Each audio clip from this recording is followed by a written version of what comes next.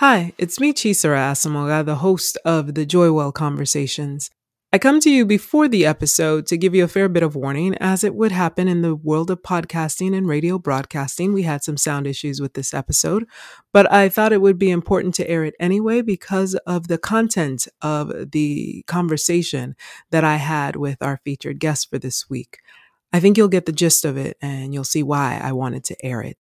The second thing is, at the end of the broadcast, I paraphrase a quote that I'm about to read now, which I thought would be important to hear at the top of the episode, just to have it in the back of your mind as you're listening to the conversation that I had. Here's the quote. It's by Miriam Hasna. It came up in our conversation, and it says, "A healer does not heal you. A healer is someone who holds space for you while you awaken your inner healer, so that you may heal yourself." And with that, here is this week's episode of the Joywell Conversations. Enjoy.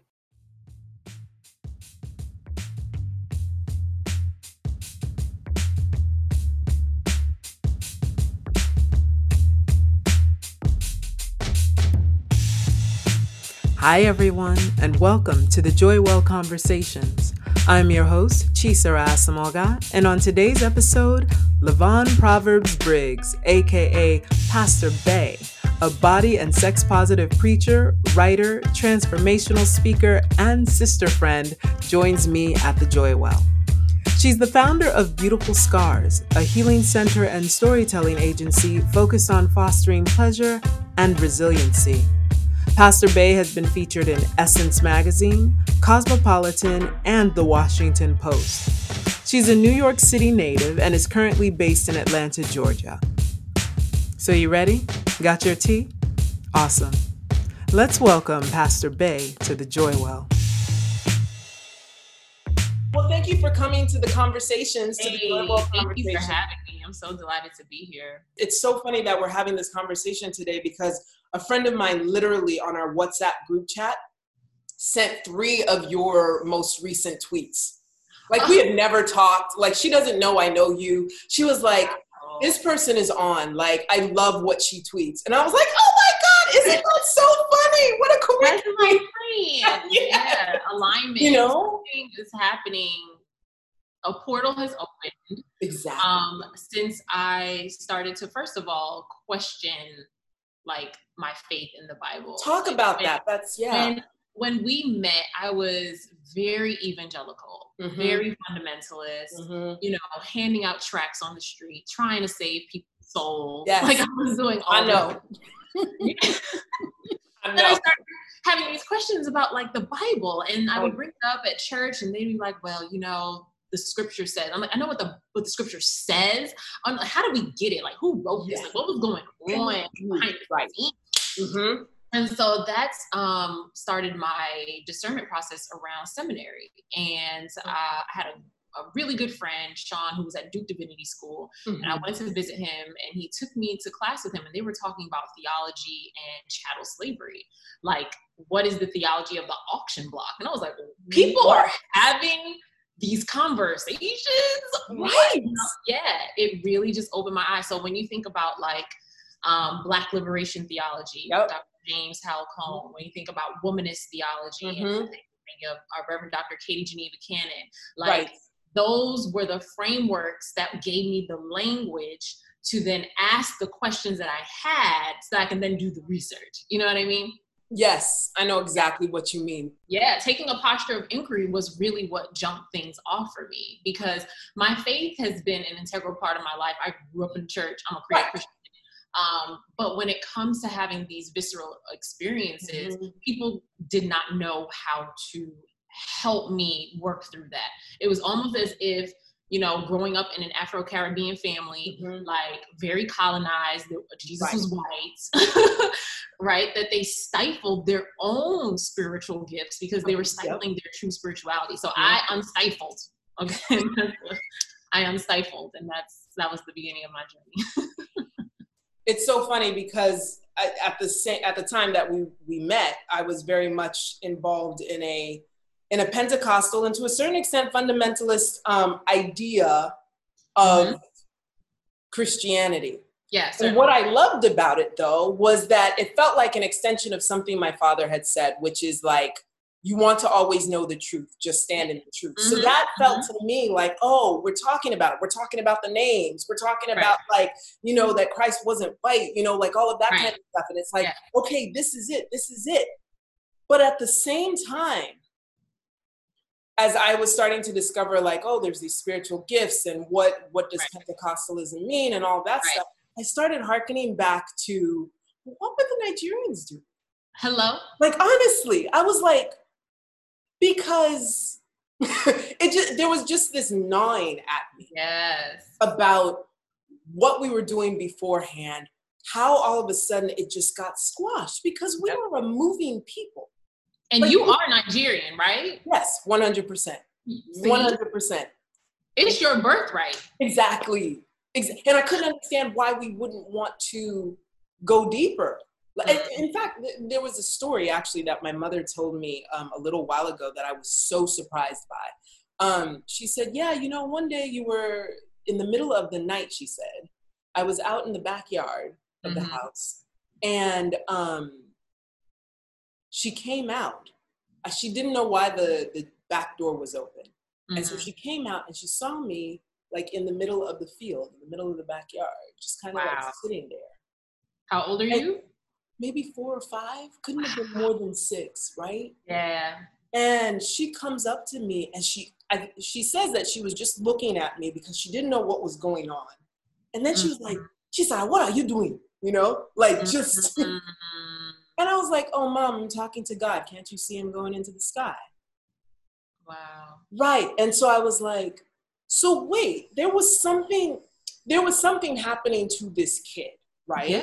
Yep. This experience that they were having, but there was nowhere from that time until much later on where somebody could say that this was all right, number one. Right. Number two, this is somewhere that you can dig deeper. Like you can look into what is that sort of spiritual connection that doesn't seem to be espoused in the Adventist church. That's what we grew up in, or in Christianity in general. What was that? And that's, when she told me that story, that's when I started looking. And that's how you know it's in you and it's of God and it's good, right? Because children are so pure and so innocent and like they're the closest to the spiritual realm. Right. They're the closest ones to God. That's why them babies laying in your lap or, you know, you're holding them and they're looking past you and smiling and waving because they see spirits. And we're like, who are you waving at? Who are you waving at? You know? And so I'm actually doing a book study now with my spiritual Jujube on the spirit of intimacy, ancient African teachings and the ways of relationship by great ancestor Sabon Fusome. And she was raised in a West African village called Zagara. And she talks about how when babies are born, we choose our purpose before we're even conceived. So we are existing in the spiritual realm, in the ancestral realm. And then we're like, you know what? I got to be born August 7, 1982. Hey, Leos. I need to be coming of age when there's a global health crisis and a racial pandemic and people are reclaiming their African spirituality, right? Yes. To be there to do my part. And so she says that really all we have to do is keep remembering who we are. We have our purpose in mind before we're even conceived. We come to this earth and then our bodies, meaning this physical experience, particularly as Black women in a racist, sexist, xenophobic society, our bodies forget. Right. Because we're just so focused on surviving. We forget the purpose. Exactly. So our job is to help those babies to remember. And I would push that even further, say our work is to help Black women to remember. It's to help Black people to remember who and whose we are. 100% agree with you. That just moved inside of my heart because I feel like, especially for just looking at my family, my mom, my lineage, I know where we came from. And it's like, I feel like I'm the storyteller. Like a lot of times in my family, they are like, oh yeah, you're the historian. There's something that the historian knows, but it's also purpose to remind, right? Like this is where we were, right? This is who we are. This is who we were before X, Y, and Z. Let's always remember that. It's like the thread. And I'm like, oh, I see that even more now. Right. Like, And you're the griot. You're the keeper of the story. Yeah. Because we come from a very oral mouth, oral, auditory ear. Mm-hmm. Storytelling is in our nature. That's why we loud. That's why we use our hands. Right? That's just who we are. Like, the more I learn about what African life actually means, like on a day-to-day, the more I'm like, oh, I'm African. I'm not Black, right? Like that doesn't exist. You could argue that, oh, the RBG flag, right? But that's Pan-Africanism. I'm like, that's not African. Yeah, exactly. Black is made up. Race is a social construct. Thank you. It wasn't introduced until the 18th century. So we're living our lives based on this made up bullshit. Exactly. Yeah. Exactly. This is the part that, oh my God, you do not understand. Like every tweet that I make now where I have to put, where not that I have to, but I'm trying to qualify Black. I'm like, this is just not working anymore. Not working. You know? And American doesn't work either. Because when you say American, white folks are American. Everybody else is hyphenated. African American, Asian American, Native American. Native means indigenous to this land. America! My guy, my lady, my non-gender conforming person, what are you doing? So for me, I love African and American, but I really resonate with just being melanated or African descended. Yes. Or African. Yeah. Oh, I like the melanated. Because, you know, there's variations to this. Yes. But it's what makes us so juicy. And exactly. We are extractive. Rich. Yes. Like the soil. I feel you. I love being Black. I know I say African, but I just love being Black. There's nothing else that I would want to be. I'm ever a woman. Like being a Black man, you know, I might have my little bop. I can get my waves going, you know, a little shape up, but it's just something about being in this body. Exactly. And free in it. Free in it. And that is what my spiritual journey has done for me. And that's what African spirituality has done for me. I just discovered that my Orisha head, and Orisha is a deity, you know, from West African traditions, for listeners who may not be familiar. And so there's a pantheon of like 7 major figureheads. And so I am a daughter of Oshun, who is the goddess of rivers. Yes. She's very powerful, very by any necessary. You know, she's the deity who has experienced like the worst, you know. Exactly. For scrapping, fighting, standing up to men, right? And the more that I learn about her, the more I'm like, this makes sense. Yep. As I really hone in on my messaging, right? Chisara Huru. Yes. And I really hone in on it. It's for us. It's for Black women and Black people. Yeah. And to support us, because the fact of the matter is that if the poorest, queerest, trans Black girl is flourishing, you can best believe everybody else is. Thank you. Thank you. And so that's that liberation model. Yeah, I love that. We're only as strong as our weakest link, right? Yeah, we're only as free as the most incarcerated person, as the most oppressed person, the most disenfranchised, right? So that's the missing link with people who are like, it don't take all that, and they still want their colonized religion, and they want to assimilate, and they just want their nice house. Like, that's not even what we cared about. Yeah. No, exactly. You know? And when you're wasting all that energy chasing consumerist things and notions, your energy is being diverted from your purpose. You have forgotten. If that is all that you care about, is getting, gaining, possessing, that's colonized language. Exactly. Incredible, right? Her light in this world is so timely. On top of this expansive understanding of self and self-awareness that she brings to the table through a spiritual and faith-based lens, she is a storyteller. And like I said in the introduction of this episode, she is the founder of Beautiful Scars. So I wanted her to talk a little bit more about that. Yeah, so Beautiful Scars is a storytelling agency, healing-centered, focused on fostering pleasure and resiliency.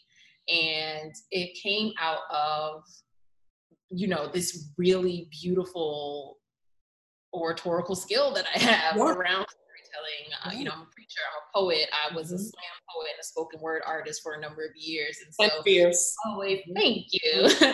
And that's where Proverbs comes from, actually. Right. Remember AJ? Yes. Oh, AJ. Yes. Who he and I met at Top's Diner in Newark, New Jersey. Okay, that's random. Next to each other, because there was a bunch of us that were out, like after the play. I was there to support my friend Christina, who was a cast member. He and I were sitting together to each other, having this great conversation. So wait, y'all didn't know each other before the play? No. Okay. I thought y'all all knew each other. I thought I was meeting a group. No, I met him it was like a Sunday night, I want to say. Wow. Like literally around this time in 2009 is when it happened. And so AJ, very talented, very sweet, spiritual man. Yes. And so we were chit-chatting. He's like, so what do you do? And I was like, oh, I'm a poet. He was like, well, cool. Do you want to open for the play on Saturday night? And I was like, sure. So he called me a couple days later and he was like, you have your pieces memorized, right? And I was like, yeah. I'm like, no, I did not. And so I just spent the rest of the week doing this, like, you know, rote memorization. Like, gotta get it down, got it down. It was amazing. That was really what launched my my spoken word ministry, right? Yeah. We're in church and they were like, oh, come to my church. And then I moved to the Bay Area for an internship. You know, the Bay is like 2% Christian. Like, folk just out there like atheists or practicing other things, which is fine. Right. Every path is valid. Every path is valid. I was really deeply concerned because it felt like all the poets who got up to talk about God were like, God doesn't exist and God ain't shit and God isn't real. And I was like, okay, can we have a more nuanced conversation? Right. Like, you're allowed to say that you're mad at God because your mom died of cancer and you were praying. 100%. Right. You know, you're allowed to cuss God out. You're allowed to get angry. You're allowed to question God. So at this point of the conversation, we were interrupted by ringing doorbells and sirens, typical New York sounds. Then when I got back from answering the door, it was groceries delivered in the midst of this pandemic. We got to talking about music and the music of the Heights, Washington Heights, and how a lot of the music that I would hear late into the night, sometimes 2, 3 o'clock in the morning, reminded me a lot of the music that I had heard growing up, except that the language was in Spanish, not Igbo, not Yoruba, not any other West African language that I'd ever heard of. So we started talking a little bit about heritage and music, finally getting back to the story about AJ because, you know, that's how conversations with your girlfriends happen, right? You start in one place and you get to another, but somehow it all comes back to where you started.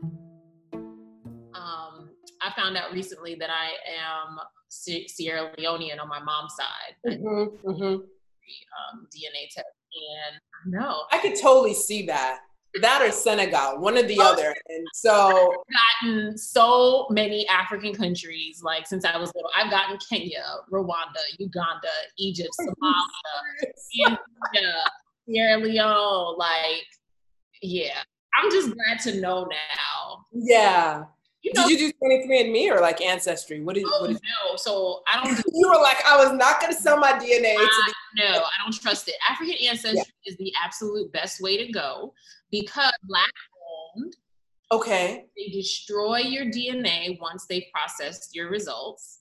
Oh. And they can pinpoint you to an actual tribe in a country. It's not just like you're 85% sub-Saharan African. Like, right. You're Bantu. Okay, what does that mean? Thanks. Right? Like, I have a certificate that's like you are a 100% matrilineal match with the Timna people in northern Sierra Leone. So I can go back and be like, Timnas, where y'all at? Oh, that's amazing. Yeah. Oh my gosh. Mm-hmm. No, congrats. Thank you. So yeah, it's real. So, you know, that brings up like, well, what kind of music is Sierra Leonean? And then I'm following like all these Sierra Leonean Instagram accounts, like listening to the music. I like this. You know, and now I see where I am in like the cutesy kind of fun rivalry among the West African countries. Yes. Who has the best jollof rice? Right, come on. Niger. Please, Zoe, first lesson you need to know is Nigerian jollof rice. That's it. Yes, Don't do any of the Ghanaians. Were rice farmers. So many of my people got transported to Charleston, South Carolina. So even when you look at the Gullah Geechee folk, those people are a part of my heritage too. So now I gotta go to Charleston. Well, you know, jollof rice, just to be serious, at least I've read this in a couple of places, actually originated, I think, in Sierra Leone and not actually in any of the other. I know, but it's still Nigeria that's the best. Hilarious. Jollof rice is good. Even when I was going through my strictly vegan phase, like I found, what's this Instagram account? I forget. It's like Nija something. Some recipes, and there was a vegan recipe, and I was like, oh, and it was so good. People were like, this is vegan? I'm like, yeah. What? Okay. Right. If you try to take that to a Nigerian function, they would be like, excuse me. Ain't no meat in here. I know, right. No, my family laughs. I used to be vegetarian, and they were like, okay, how can you be Nigerian and you're vegetarian? I'm like, I am. I exist. Now I'm like vegan, plant-based, and I'm like, okay, this is just how it's gonna be. Let's see what happens. Like, what's wrong with meats? Nothing. I'm just not going to eat it. Like, okay. My big fat Greek wedding, when she was like, "What you mean you don't eat no meat? It's okay. I cook lamb," and it's like, ma'am. Exactly. I'll give you some chicken. Okay, what part of no meat did you not understand? You must mean you don't eat red meat. That's okay. There's plenty of white meat for you to eat. We can eat that. Oh my God. Anyways, okay. So back to my story about proverbs. Yes. So I was texting AJ, getting ready for the show, and I was like, I don't want to go as Lyvonne Briggs, like my name. Like, what's my name? Right. And he literally texted back Proverbs. And was like, that was it. I was like, I love that. Are you serious? Yeah. That's where it came from? It came from AJ texting me Proverbs. AJ. Just because, like, when we talked about it later, he's like, because of the stuff you talk about, right? Yeah. You talk about, like, God and Black women's healing and stuff like that. And it just stuck with me. There are people who call me Proverbs to this day. That's beautiful. Mm-hmm. That boy is a gift. He is. Man is a gift. Wow. Okay, so Beautiful Scars, the center still exists. So it started out as a blog where I was doing these exploratory posts about theology, because I was having all these questions about God and religion and history, just working it out. And it started to transform once I started really studying Black women's issues and seeing how much of our life is spent repressing trauma. Excuse me. And so for me, it comes from an escalator accident when I was 4 years old.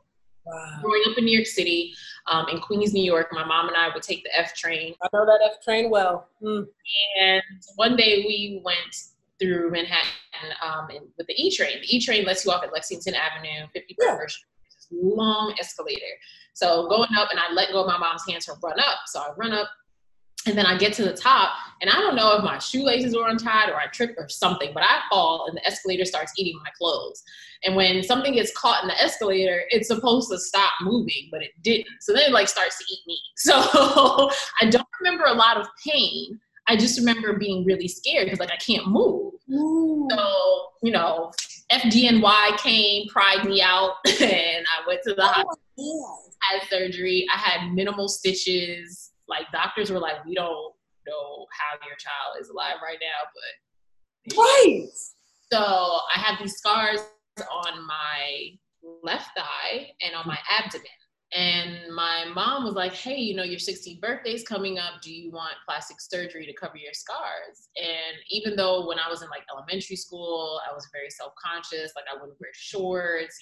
People were always like, ew, what happened to your legs? Over time, it just became a part of me. And so I was like, no, these are my scars and they're what make me me. And so when I started to think about our emotional wounds and our spiritual wounds, right? I was like, when we see, or if you were to like be meeting someone at a dinner party when Corona's over, right. Reaches for, you know, their knife and you notice there's a scar on their wrist, what might you say to that person? I might ask them, oh, what happened? Right. But more often than not, I won't. But like, yeah, if I opened my mouth, it would be like. Right? I think that's what most people ask. And yet there are many of us who are walking around with these wounds thinking they're scars, but they're not healed. And no one's asking what happened. And so that's where I come in, because I want to know what happened. Because you cannot heal anything that you don't reveal. So beautiful scars comes from our deep need for storytelling as healing. What? That is it. Yeah. Because I know growing up, there were things you just didn't talk about. Experiences that if you had, you better go to the grave with it, because you would be immediately considered an outcast, a pariah. Oh, there's something wrong with you, not marriageable material, not worthy of, you know, anything. Right. And that level of secrecy and covering up and whatnot, it does nothing. For anyone, especially as women who, when you're talking about being in the church, I have not, in my experience, both as a minister and as a person participating in the church process, never felt like our stories were legitimized, recognized, seen. Like whatever we were going through just had to be, was like, you know, the tangent or the sideline. Oh, maybe we have a women's, oh my God, this really annoys me. I'm not, no shade to churches that do this. All shade. But here's some shade for you, right? So you have one day a year for the women. Or you have a women's conference. And it lasts for like 3 days. Oh, the women get together. And to me, yes, at first I thought, oh, this is great, someplace for us. But then I was like, why isn't this space safe enough for us to have these conversations in the open?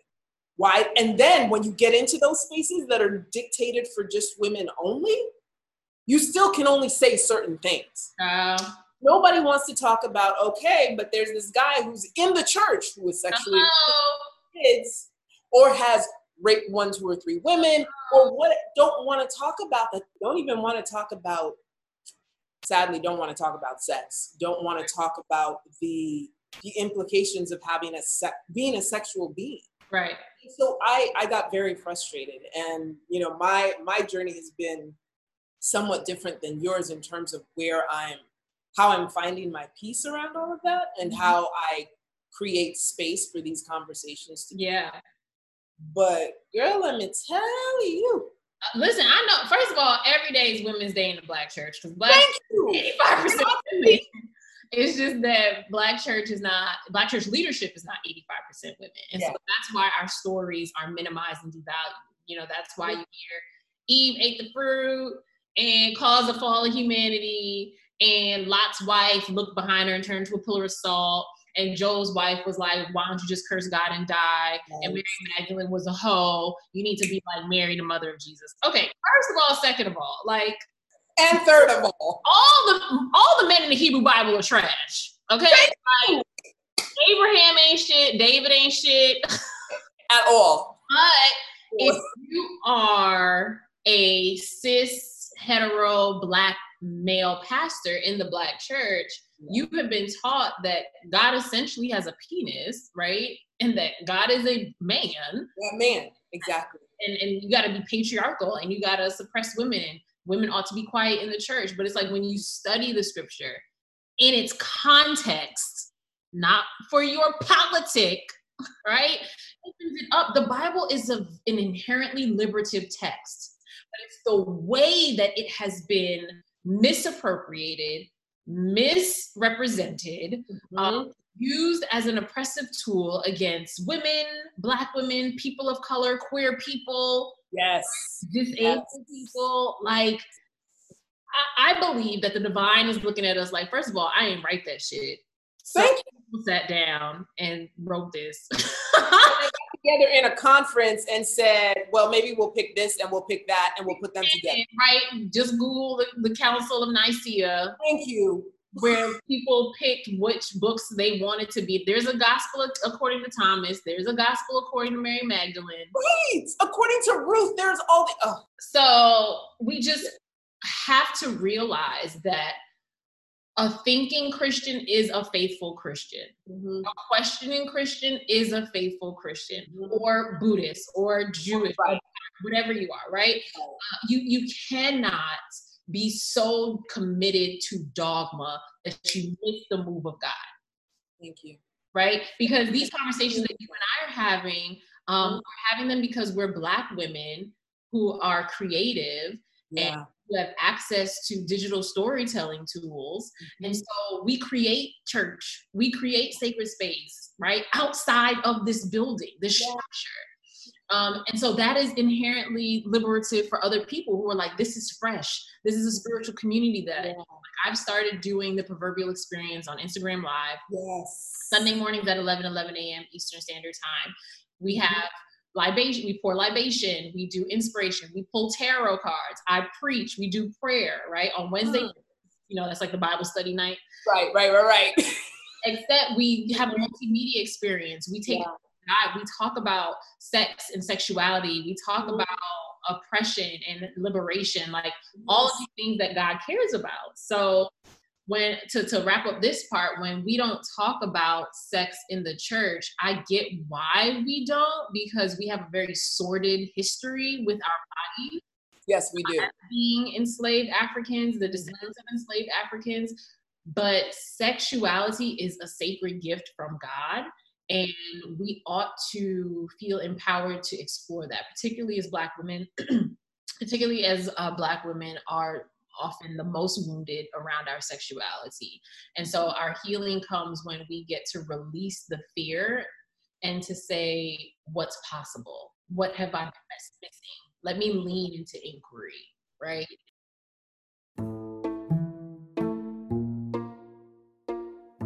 We don't realize just how tight we hold ourselves against the things that we are most fearful of, against our own scars.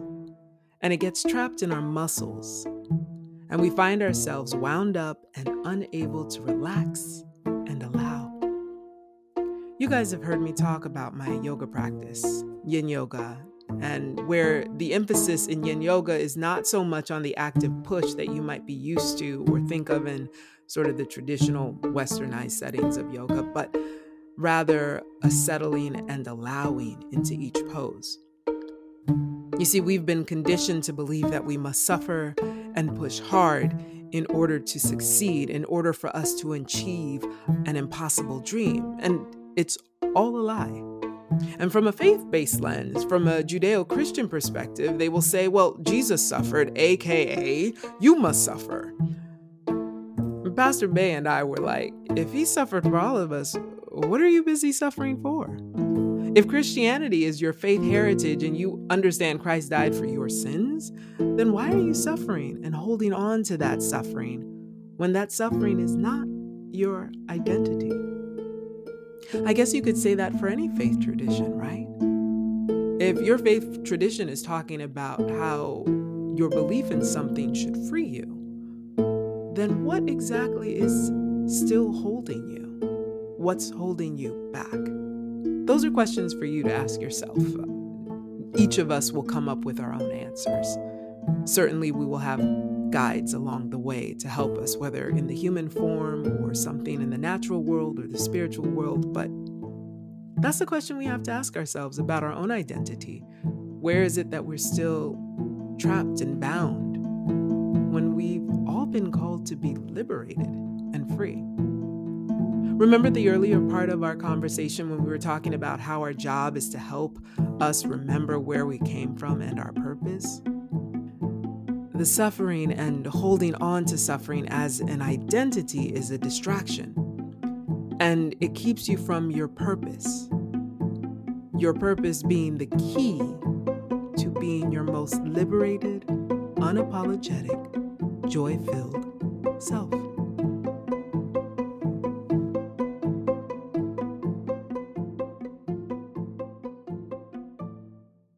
because I like something that you said, that it's intergenerational. We've inherited this. So I'm thinking of Dr. Joy DeGruy's post-traumatic slave syndrome, right? Yes. Trauma is literally passed down in our DNA. And so something that's coming up for us may not even be something that we experience. It could be something that our great-great-great-grandmother, our great-great-great-great-great-grandfather went through, Exactly. right? And so that's why it's so important for us to heal ourselves, particularly leaning into African spirituality, because when we heal ourselves, we heal our lineage. And that's what brings us freedom. Yes, that is so important. We heal ourselves, we heal our lineage. A new story gets to be told. Mm-hmm. Right. And who you are at the end of this book, right, is just a process of evolution for yourself. You don't have to just write one book. Yes. No, I didn't have to stay a fundamentalist. I didn't have to stay celibate. I didn't have to stay married. The woman that I am becoming is a direct response to all of the decisions that I have made in my life to choose myself. That's what relationship with God has taught me, rather than being a church-going woman, is that I get to choose myself. It's like Dr. Willie Godman says, when you choose yourself, you're choosing God. And that's what brings you joy. Right. So happy first. We're told everybody else got to be happy, and you got to be humble. Fuck being humble, okay? Yeah. I'm the shit. You're the shit. We're the shit because of who and whose we are. And I don't think the world knows how to handle free Black women, but they're gonna have to get used to it. Get used to it. Every day I write the world, not even the world, sorry, the universe, spirit, creator, life supports my free, liberated, authentic existence. I say, because if all that supports this, we're good. You're gonna have to stay mad. Big mad. I don't care, because my freedom is priceless. Like, I know that sounds cliche and simple, but like there were times in my life where I thought I was free, but I wasn't really free. Ooh, girl, free, and I know what freedom tastes like, baby. Listen. There's no stopping. There's no stopping, because you lose the shame. That's what talking to my ancestors and embracing my sexuality has done for me. I have released the shame around my body, whether it's having a big booty, right? Or being a survivor of sexual violence, or feeling like if I'm lusting after a man, that's a sin. Like, no, that ain't a sin. God, that's normal. Wow. Yeah, that brings me joy. And our joy is not just resistance. Like that, I used to say that, I'm not going to even lie, but I have shifted from resistance to revolution, because resistance implies that we're pushing against this thing. We're trying to just like get it to back up. Revolution's like, no, we gonna put some explosives at the base of the thing, and we're just gonna blow the shit up. Like, it doesn't even stand. Exactly.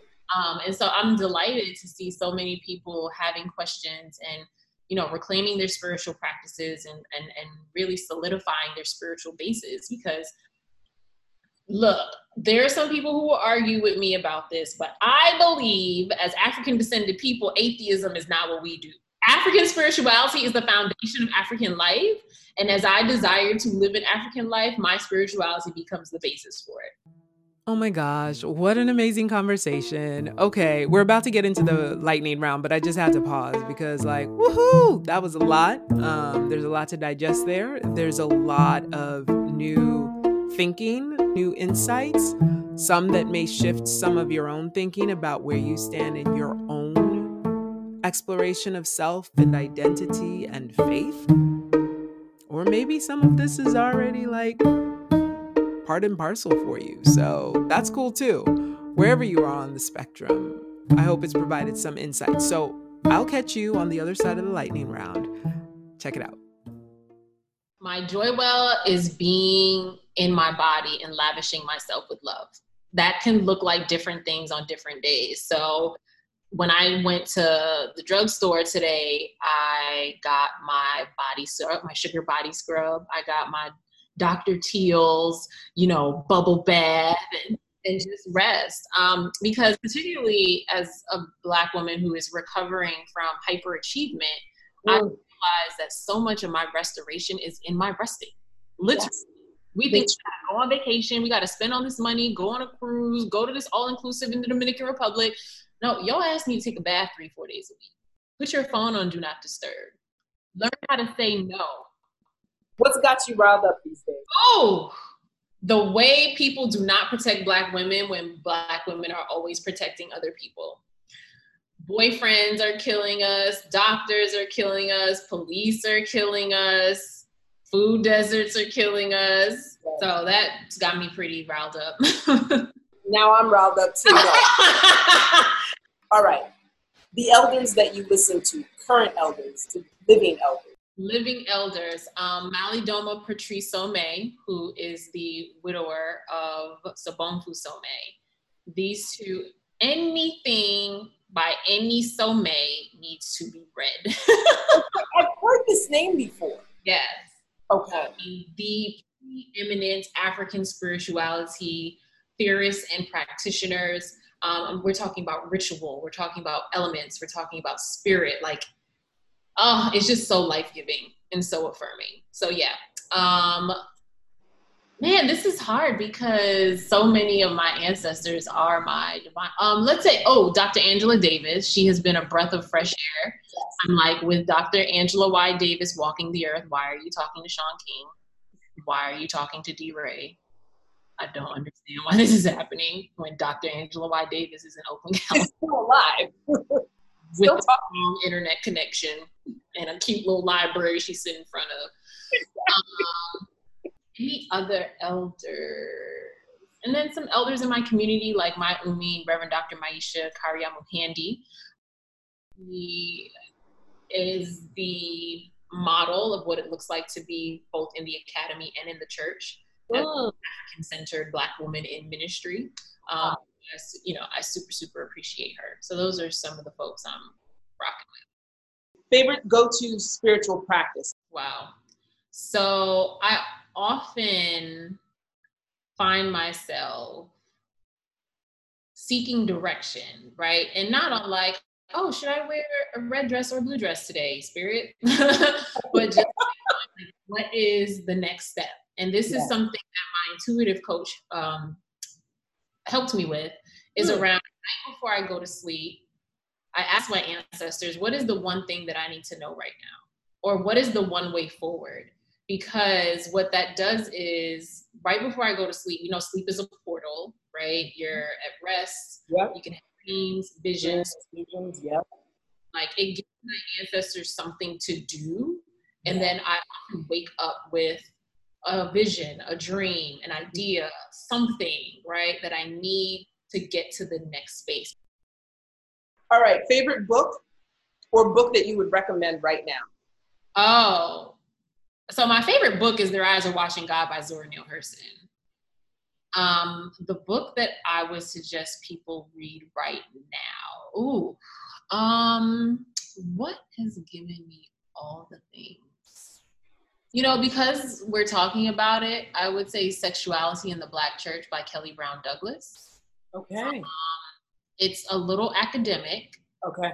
But you can go at your own pace. Yeah. And for those of us who are really interested in exploring more of our sex and our sexuality, it helps give a historical framework for why we are the way that we are, and then some theological and ethical possibilities for how to move forward. So if you're feeling like your conversation around God and sexuality has been insufficient, right. Black Church is a great place to start. Okay, no, I love that. You already said New Orleans is your favorite city in America. Your favorite city or go-to spot in the world? Ooh, okay. So I have not been to Sierra Leone yet, but I need to get there. Yes, absolutely. And Bali is amazing. Bali is magical and mystical and like worthy of the hype. Final question to you. What would you tell your younger self about understanding joy now? Like what you understand of joy now? I'm gonna do it. I'm gonna see myself younger, 15, because that's when I had my little cocky streak. You are worthy. Mm-hmm. Mm-hmm. You are more than enough, and you don't have to do anything, achieve anything, be the best at everything, get all straight A's, be president of this, head tour guide of that. Like, you can chill. You can chill, and you are worthy to receive, right? Like, you don't have to do in order to receive. Lyvonne, thank you. Oh, you are so welcome. Incredible conversation, right? The spirit and energy of the entire conversation is so necessary. And many of the things we discussed in our conversations are things that we as Black women, as women of color, must insist on remembering. We must keep remembering what our purpose is, and not be distracted by what they tell us about who we are, whose we are, where we're going. Like she said, we are only as liberated as the most incarcerated amongst us.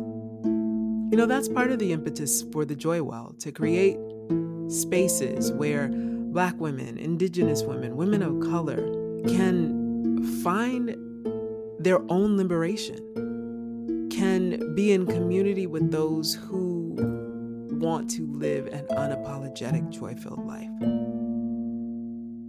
In your quest for healing, in your quest for that joy-filled life, find the healers who don't see themselves as the be-all, end-all, but see you as the source of your own liberation and support you in obtaining that. That's key. Oh, and one more thing about the origins of jollof rice. Okay, so I said Sierra Leone in the episode, and I realized after a quick Google search that it wasn't Sierra Leone, it's Senegal. And that jollof rice comes from the Wolof people. They are the originators, at least that's the consensus. They are the originators. So shout out to my Senegalese peeps for the jollof rice. That being said, Nigerian jollof is still the best. Thank you, all my Ghanaian peeps listening out there. All right. All love. It's all love. But still. Thank you for listening. And remember, love joy. Be joy. Live joy well. You've been listening to The Joy Well Conversations, a podcast of The Joy Well. This episode was written and directed by Chisara Asamoga and produced by Adanne Productions. Music is by Kevin MacLeod. For more information about The Joy Well, visit us at www.livejoywell.com or on Instagram at livejoywell. Subscribe, share, leave a comment, rating, or review on Apple Podcasts, Spotify, or wherever you get your podcasts. We'd love to hear from you.